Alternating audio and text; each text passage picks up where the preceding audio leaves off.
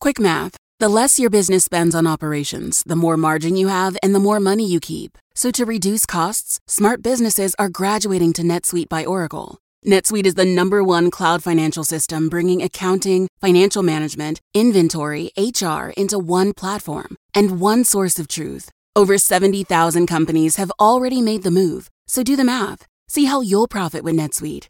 By popular demand, NetSuite has extended its one-of-a-kind flexible financing program for a few more weeks. Head to netsuite.com/GPS. netsuite.com/GPS.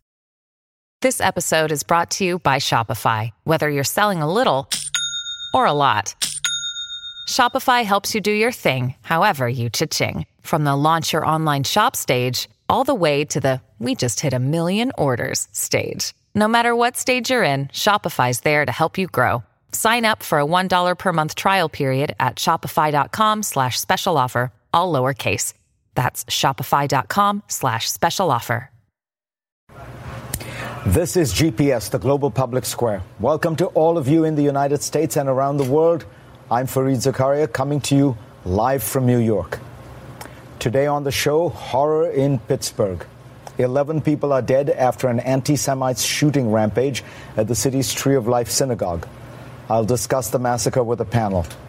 Then this week's other news on foreign policy with Samantha Power, Michael Hayden, and Stephen Hadley. But first, here's my take. This is a sad week for America, one of the saddest that I have ever witnessed. First, a series of bombs directed at a former president and other public figures. Then, an act of horrific terror in a house of worship. We seem to have crossed lines and broken barriers of decency. The attack on the Tree of Life Synagogue strikes me as particularly tragic. One of the most extraordinary features of modern American life has been the integration of its Jewish community. For over 2,500 years, Jews have been vilified and persecuted everywhere. And then came America and Israel, two places where Jews could breathe easily and live safely. In turn, in this country, Jews have been deeply patriotic and productive Americans, scaling the heights of achievement, but also becoming civic leaders, philanthropists, and good citizens. And yet, we have seen an unmistakable rise of anti-Semitism in recent years. Now this. What does it say about America? The two events of this week are quite different, and most importantly, let's be clear, the responsible parties for the violent acts are the people who perpetrated them. But they have taken place against a backdrop.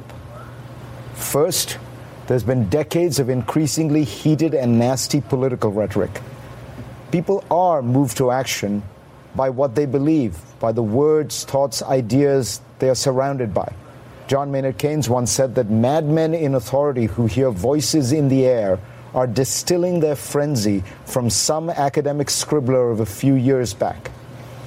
And Donald Trump has spoken harshly about his opponents, but he has not had a monopoly on this kind of talk. Democrats have done their share of demonizing. Now, I think this particular story does have a beginning, at least in the modern era. It's well told most recently in The Atlantic by McKay Coppins.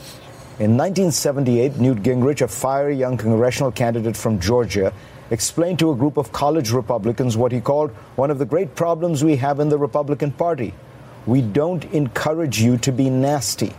Coppins writes that Gingrich set out to remedy this defect, and when he made a push for a Republican majority in the House a decade later, he sent cassette tapes and memos to party members across the country instructing them on how to speak like Newt. He suggested labeling the Democrats with words like sick, pathetic, lie, anti-flag, traitors, radical, corrupt. Since then, we have watched as politics has become more personal, nasty, mean-spirited, and destructive on both sides. The second feature of our time has been the toleration and encouragement of white nationalism. This is more recent, but it is indisputable. For example, when politicians from all parties and businessmen of all stripes condemned President Trump for calling some of the white nationalists in Charlottesville very fine people, quote unquote, they feared that he was tolerating precisely the kind of nationalism, hatred, and anti-Semitism that has burst forth this week. Finally, guns. When will we come to the blindingly obvious conclusion that too many people in this country have access to too many kinds of military-style weapons, which makes us unique in the advanced world? Will we really have to live in a country where schools, churches, mosques, and synagogues become armed zones? Fear, hatred, and division. Historians sometimes remind us that we've seen ugly times before as a nation, and it's true. The Alien and Sedition Acts, the first Red Scare, the Japanese internment, McCarthyism, all saw deeply divisive politics and incendiary rhetoric.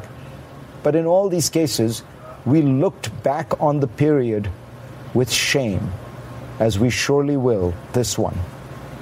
And let's get started.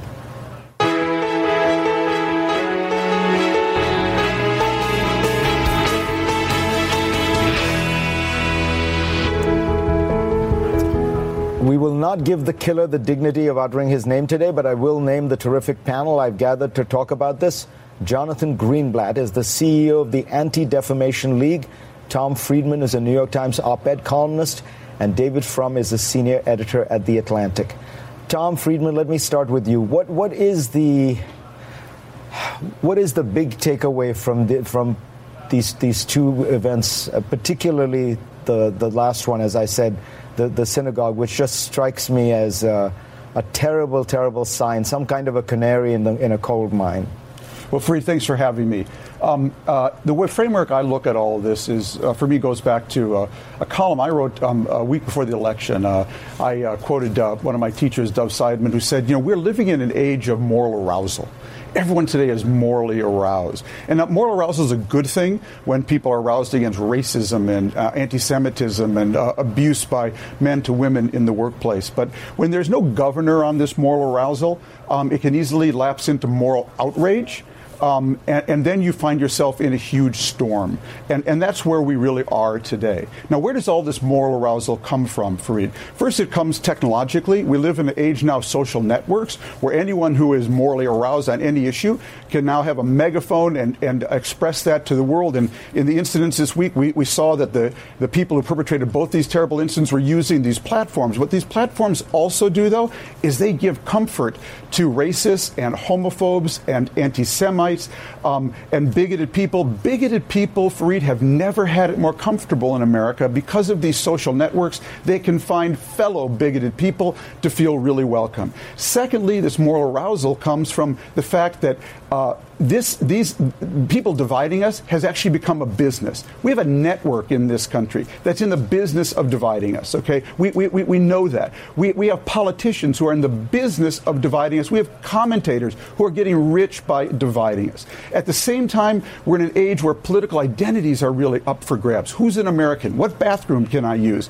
Who's going to have a job, me or the robot? That also adds to this arousal. And lastly, we have a president whose business model, whose political business model is to divide and create fear. Okay? So Trump's actual job description to be a healer conflicts with his business model, all right, which is to be a divider. Now, when you have all of this moral arousal, okay, and moral outrage, as Seidman notes, and it doesn't end up in moral conversation, but just ends up in more outrage and arousal, you get this giant storm. Think of what happened this week with Megyn Kelly. I'll stop here. On NBC, she lost her job for making stupid and insensitive statements about blackface. Immediately, it's off with your head. What if we had spent the week telling Megyn Kelly, you need to spend the week on your show in a moral conversation about this issue? Unfortunately, we go from moral arousal to outrage to off with your head. And we have no president, Fareed, who can galvanize the country in a moral conversation about these issues and to engage people, because his business model to create division and fear conflicts with his job description to be a uniter and a healer.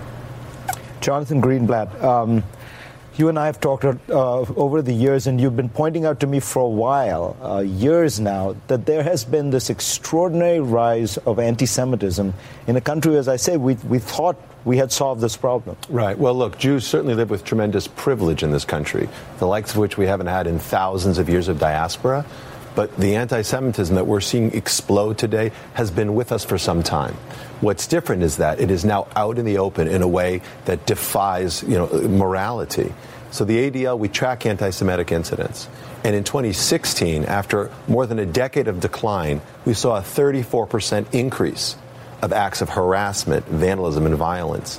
Last year, a 57% spike, the single largest surge we have ever seen in covering this for 40 years. And in fact, just last week, I was with the head of the NYPD Hate Crimes Task Force, who told me that to date in 2018, the number of anti-Semitic hate crimes in New York City is at almost the exact same level as it was a year ago.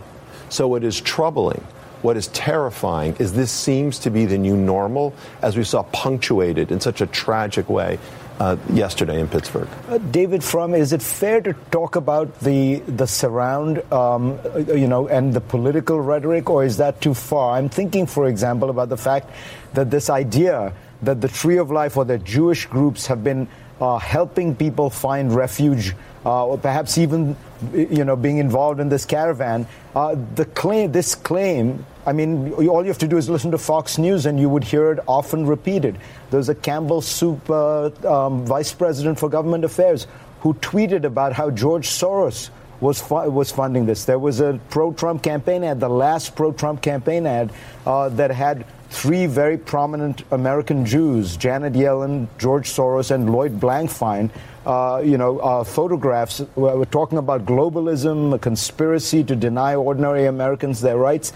Are these anti-Semitic tropes, or are we stretching too far?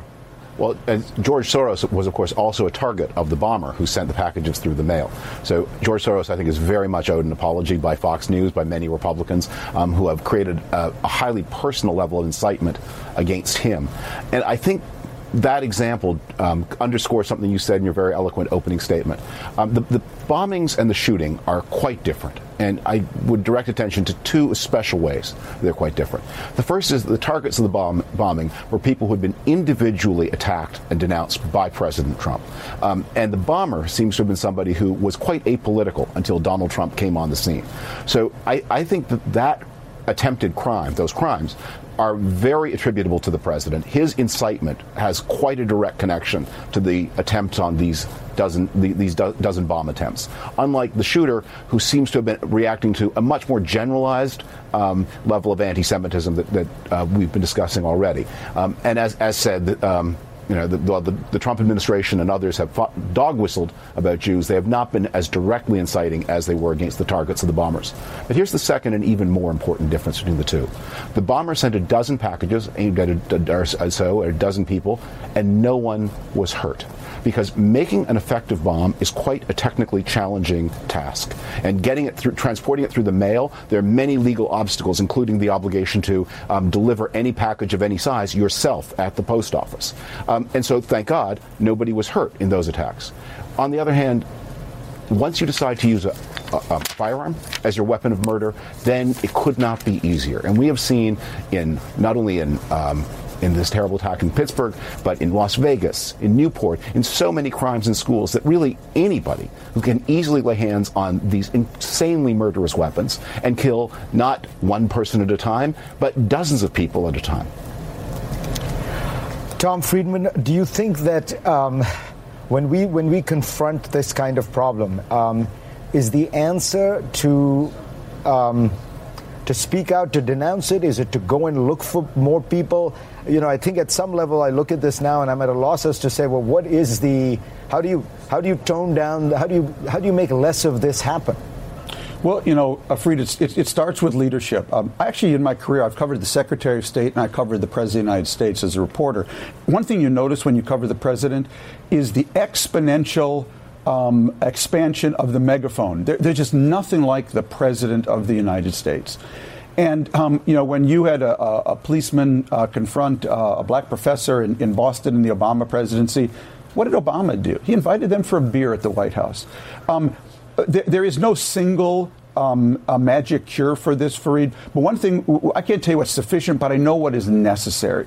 And that is for the President of the United States to show empathy and be someone who demonstrates moral compassion, moral conversation, moral engagement by what he does and what he says. Not to say, let's just get this bomb stuff out of the way so I can actually go back and keep the country focused on the fact that there's a caravan of refugees from Honduras heading our way, and there are Middle Eastern types among them. That was a flat-out, cold, flat-out lie, absent any evidence to the contrary. And what Trump is doing is exactly the opposite, and we cannot run away from that. Of course he didn't order these shootings. Of course he isn't directly responsible, but he's responsible for failing to create the kind of counter context to this, and he's responsible for inspiring people who have these views to feel comfortable sharing them. And let me add on that Middle East caravan thing. Even if there are Middle Easterners, which, as you said, there's no evidence, it is worth pointing out 99.99% of Middle Easterners are not involved in terrorism, and it's a kind of ugly slur. Jonathan Greenblatt, you've been tracking this particularly with regard to technology. You had a report out this last Friday that talks about how social media actually has, just as Tom Friedman said, encouraged more of this stuff. So what is the solution? Well, at the ADL, if you're fighting the front line on hate, now today you have to be confronting Facebook and Twitter and Google and YouTube and all the big brands and platforms. We literally opened up a center in Silicon Valley last year. And I think there's two pieces to this puzzle. So number one, we need to be engaging with industry and thinking about not just better policies for the platforms, but better products for the users. And how do we use technology and reimagine the algorithms to take hate speech and get it off of those platforms? Or at least, if you can't remove it entirely, you can turn down the volume to make it far harder to hear and to find. So we need to engage the companies to use the innovation to engineer better products. And then secondly, we need policymakers to get involved. I mean, the law needs to consider new phenomenon like swatting and doxing and cyber stalking and cyber hate, and to identify these as issues that require policy solutions as well. So we need both our policymakers and our product designers to get engaged on fighting the problem. David Frum, what about this issue, particularly with the Tree of Life Synagogue, which revealed once again this guy had 21 or 22 guns. One of them was an AK-47. This is a military-style assault weapon. AR-15, a military-style assault weapon. Is there anything you think that could change the political dynamic in this country? We have actually made it easier in the last 5 years to get guns of this kind. Well, I have written about this, how since Sandy Hook, the legislative, at the state level, the legislation in favor of guns has become more permissive, and you can now bring guns into bars of all places. But I am optimistic about this question. I think we are going to see, with weapons, something very like what happened with drunk driving in the 1970s and 80s, which is a cultural revolution is coming. And it is going to be driven, I think, very much by women, by mothers, who are going to, at some point, break through the relatively small number of strategically placed people who make it impossible to have anything like the kind of regulations that other countries have. I spend much of my time in Canada. In Canada, if you want a hunting rifle, you go down to the Canadian Tire and you get a hunting rifle. But what you cannot get is an AR-15. What you cannot get is a Glock, because why on earth do you need an AR-15 or a Glock if what you want to do is hunt duck or deer? That's coming. I am confident of that. And it will begin as a moral revolution, a cultural change, and the legislative part will probably be last. Tom Friedman, what does it say about the situation in America today that, I can't remember the last Middle Easterner, let alone, foreigner, actor who has perpetrated an act of terrorism in the United States. It's been years now. And what we are now talking about, who would have thought, right? 17 years after 9/11, what we're talking about is not Islamic terrorism, but domestic terrorism being perpetrated in the United States on the basis of politics and religion. And Fareed, there's a sickness in the country. I grew up in Minnesota in a Jewish community exactly like Squirrel Hill. and my wife grew up in the same kind in Iowa. And it's what has always made me a political optimist and a moderate, because I grew up in a time and place where I saw Jews be fully integrated into American life. And yes, there was anti-Semitism and there were struggles, but nevertheless, I saw politics work. And what is so troubling to me today is we've reached a point where it's not working in the country, where we are the problem, not foreigners. And the problem is very clear, Fareed, and we cannot run away from it. We have a president without shame. He is backed by a party without spine, and they are amplified by a network without integrity. And when you face that kind of triumvirate, there is only one thing to do, and that is to get a lever of power to change it, okay? So there's only one thing to do in this midterm election, and that is vote for a Democrat. I don't have any other solution in the short term. Jonathan? Yeah, a few quick thoughts. I mean, number one, we've looked at the ADL at extremist murders in the U.S. In the last 25 years, the vast majority, almost 80%, have been committed by white supremacists, extreme right-wing fanatics. And I'm not afraid to speak truth to power to candidate Trump or President Trump. But I also just want to underscore, this problem is bigger than one person. Whether you're the president of the United States or a university president or the president of the PTA, we expect people in positions of authority or public figures to speak out consistently and clearly when anti-Semitism shows up or other forms of intolerance. And we all in the public and people in the media need to hold them accountable when they don't do that. David Frum, any last thoughts? We've got about 2 minutes left. I do note, Jonathan talked about dialing down the volume of the worst noises on social media. President Trump just last week complained that his Twitter was being underserved by the platform, suggesting that whenever he hears people talk in the way that Jonathan just did, he thinks that they're talking about him. That President Trump is not only not going to improve, he is a model of exactly the kind of behavior that is so reprehensible and so upsetting both to Tom and to Jonathan. He's never going to be different. He's never going to be better. I think when we ask questions on TV, what should the president do, we need to start with who and what the president is. He will not improve. He is what he is. All right. Let me thank you all. And let me just, in closing, remind you, it's a terrific quote by that German Lutheran minister whose name I can't remember, but as I recall, it went something like this, and it seems like a week to remind us. First they came for the socialists, and I did not speak out because I was not a socialist. Then they came for the trade unionists, and I did not speak out because I was not a trade unionist. Then they came for the Jews, and I did not speak out because I was not a Jew. And then they came for me, and there was no one left to speak out. When we come back, foreign policy. It was a busy week in the world, and there is much to discuss with today's terrific panel.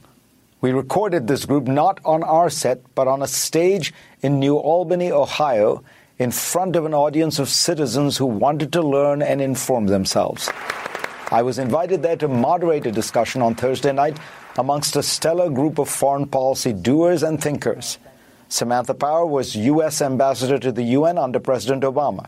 Today, she is a Harvard professor at the Kennedy School and the Law School. Michael Hayden was director of the CIA and the NSA. Today, he is a principal at the Chertoff Group and a CNN national security analyst. And Stephen Hadley was national security advisor under President George W. Bush. He is a principal at the international strategic consulting firm Rice Hadley Gates. I thought what we do is kind of play a little bit of a simulation and to take you into the National Security Council. And where I'm going to arbitrarily say, roughly speaking, Steve, I'm going to take your old job, and I'm going to be the national security advisor. Don't worry, there's no prospect of this actually happening. You're going to be Secretary of Defense, you're going to be the head of intelligence, and you're going to be the Secretary of State, Sam. So I don't want you really to think too much about the position in the sense I don't want you to jealously guard your bureaucratic turf. I want you to just give the president who is sitting there somewhere in the back your best advice. Mike, you have the Saudi situation. The Turkish government has now made absolutely clear that they have, from their point of view, incontrovertible evidence that the Saudis did what they did. The Saudis deny it. Then the Saudis finally acknowledge that Khashoggi was in fact killed. Now the most recent twist is they acknowledge that it was premeditated.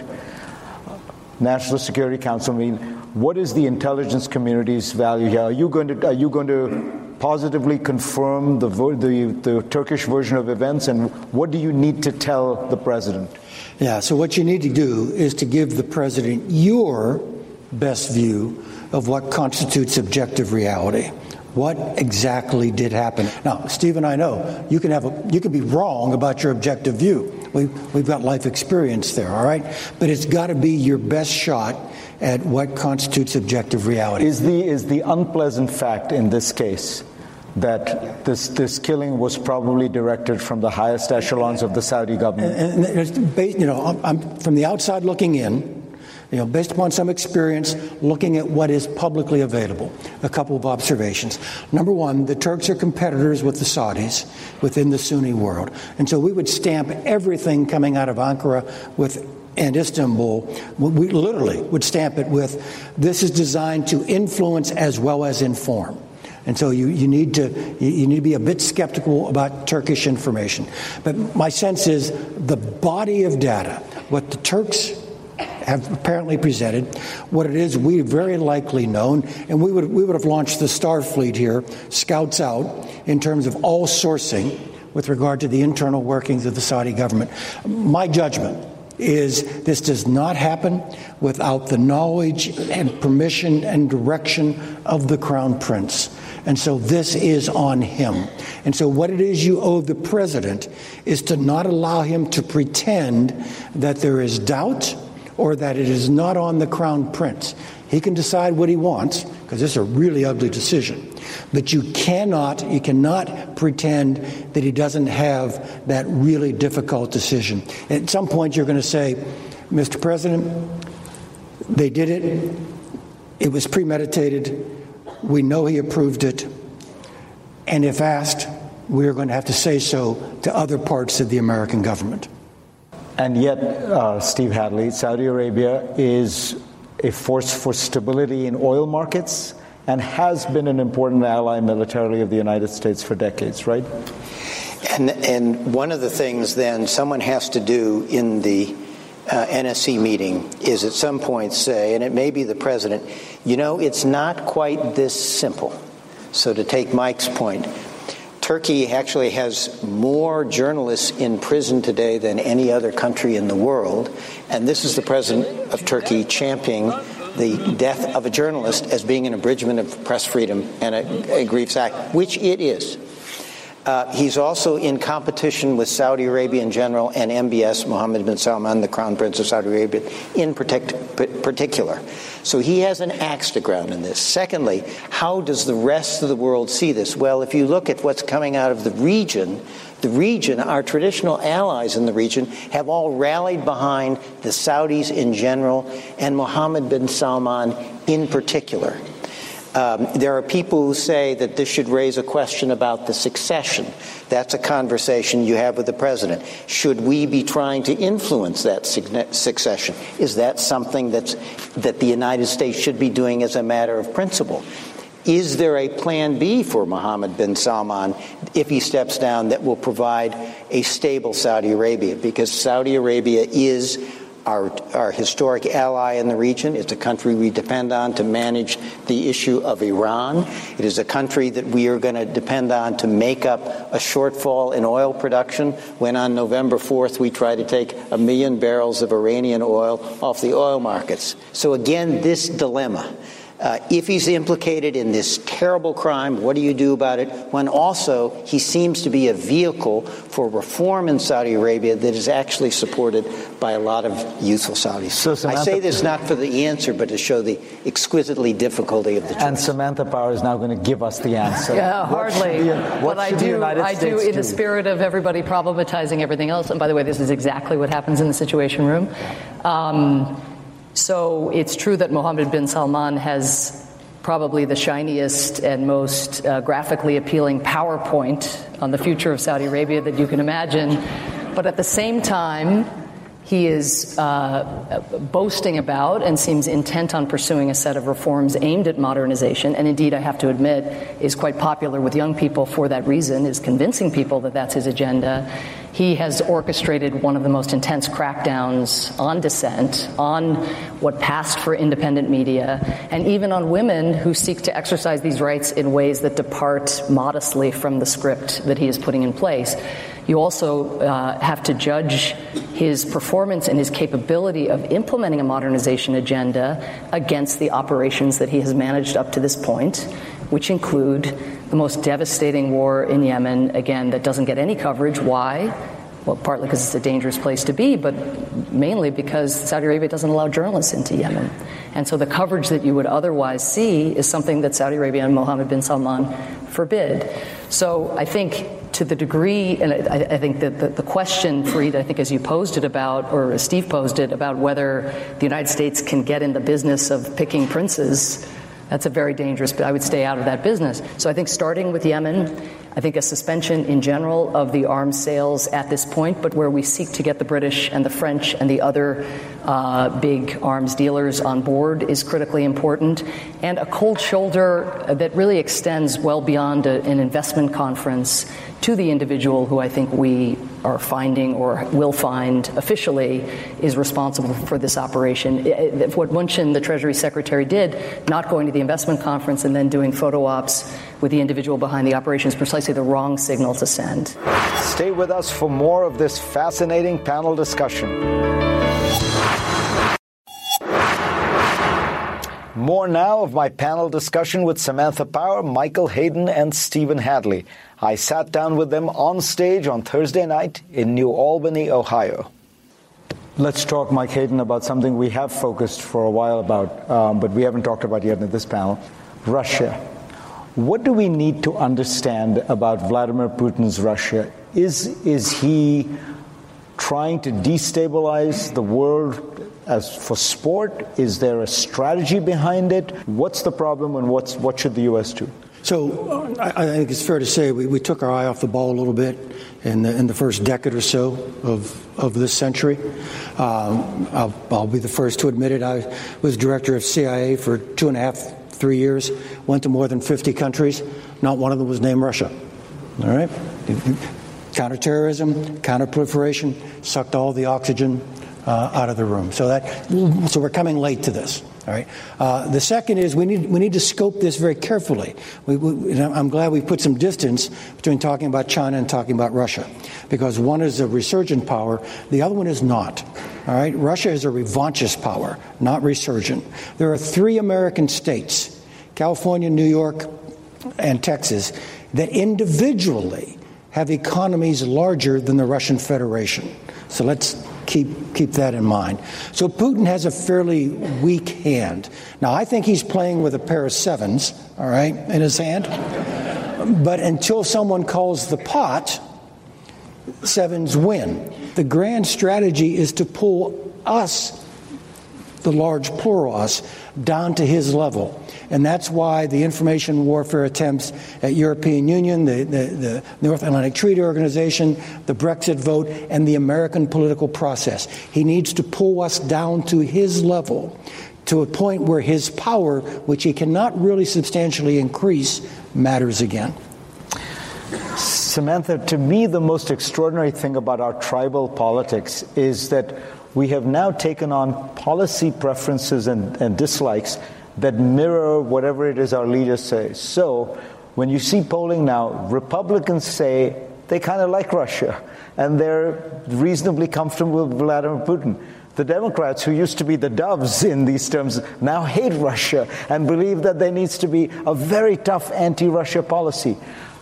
Is our international outlook now just part of our tribal approach to domestic politics? Well, that's partyism again, right? Where you adopt the whole sort of roster of issues if it's associated with your party. Now that party identification is transcending that of other commonalities.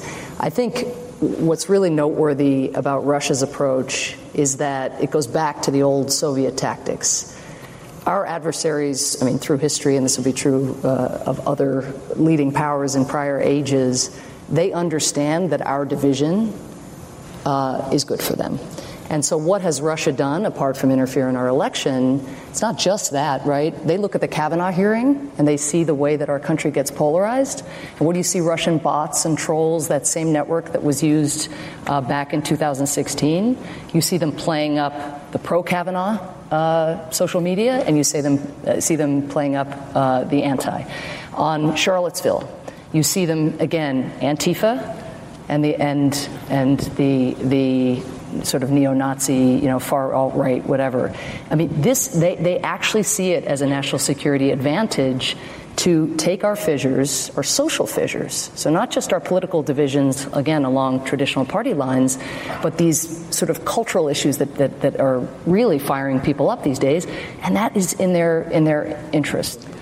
Steve, is it fair to say that when you look at the United States, powerful economy, technology doing superbly, a military that's still the envy of the world, the great vulnerability it has is this deep domestic divide, that if you think of what Putin did, the most important thing Putin was able to do in the interference in the election was he played into this deep divide where neither side trusts the other, neither side believes the other, and each side is willing to think the worst of the other.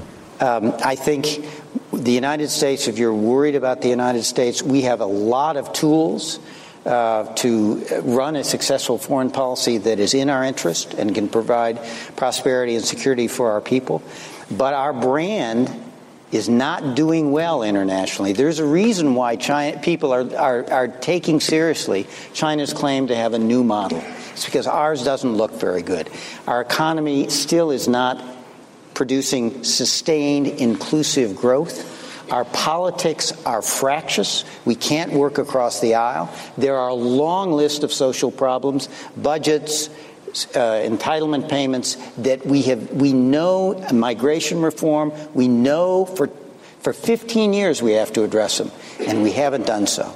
So if you want to fix our foreign policy, we've got to fix our domestic situation, our politics, our economics.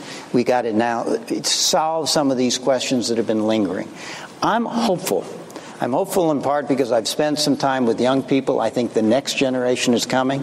I think it's terrific the number of women and veterans that are running in this election. And I would say, if you want to fix our foreign policy, fix our domestic policy, get organized, get active in our politics, support right-thinking candidates, and for goodness sakes, come out and vote. That's how we fix this. All right, on that front, thank you all. Thanks to all of you for being part of my program this week. I will see you next week. I'm Dr. Sanjay Gupta, host of the Chasing Life podcast. In honor of our 10th season, we want to hear from you. Leave us a message at 470-396-0832 and tell us how you chase life. It could be used on an upcoming episode.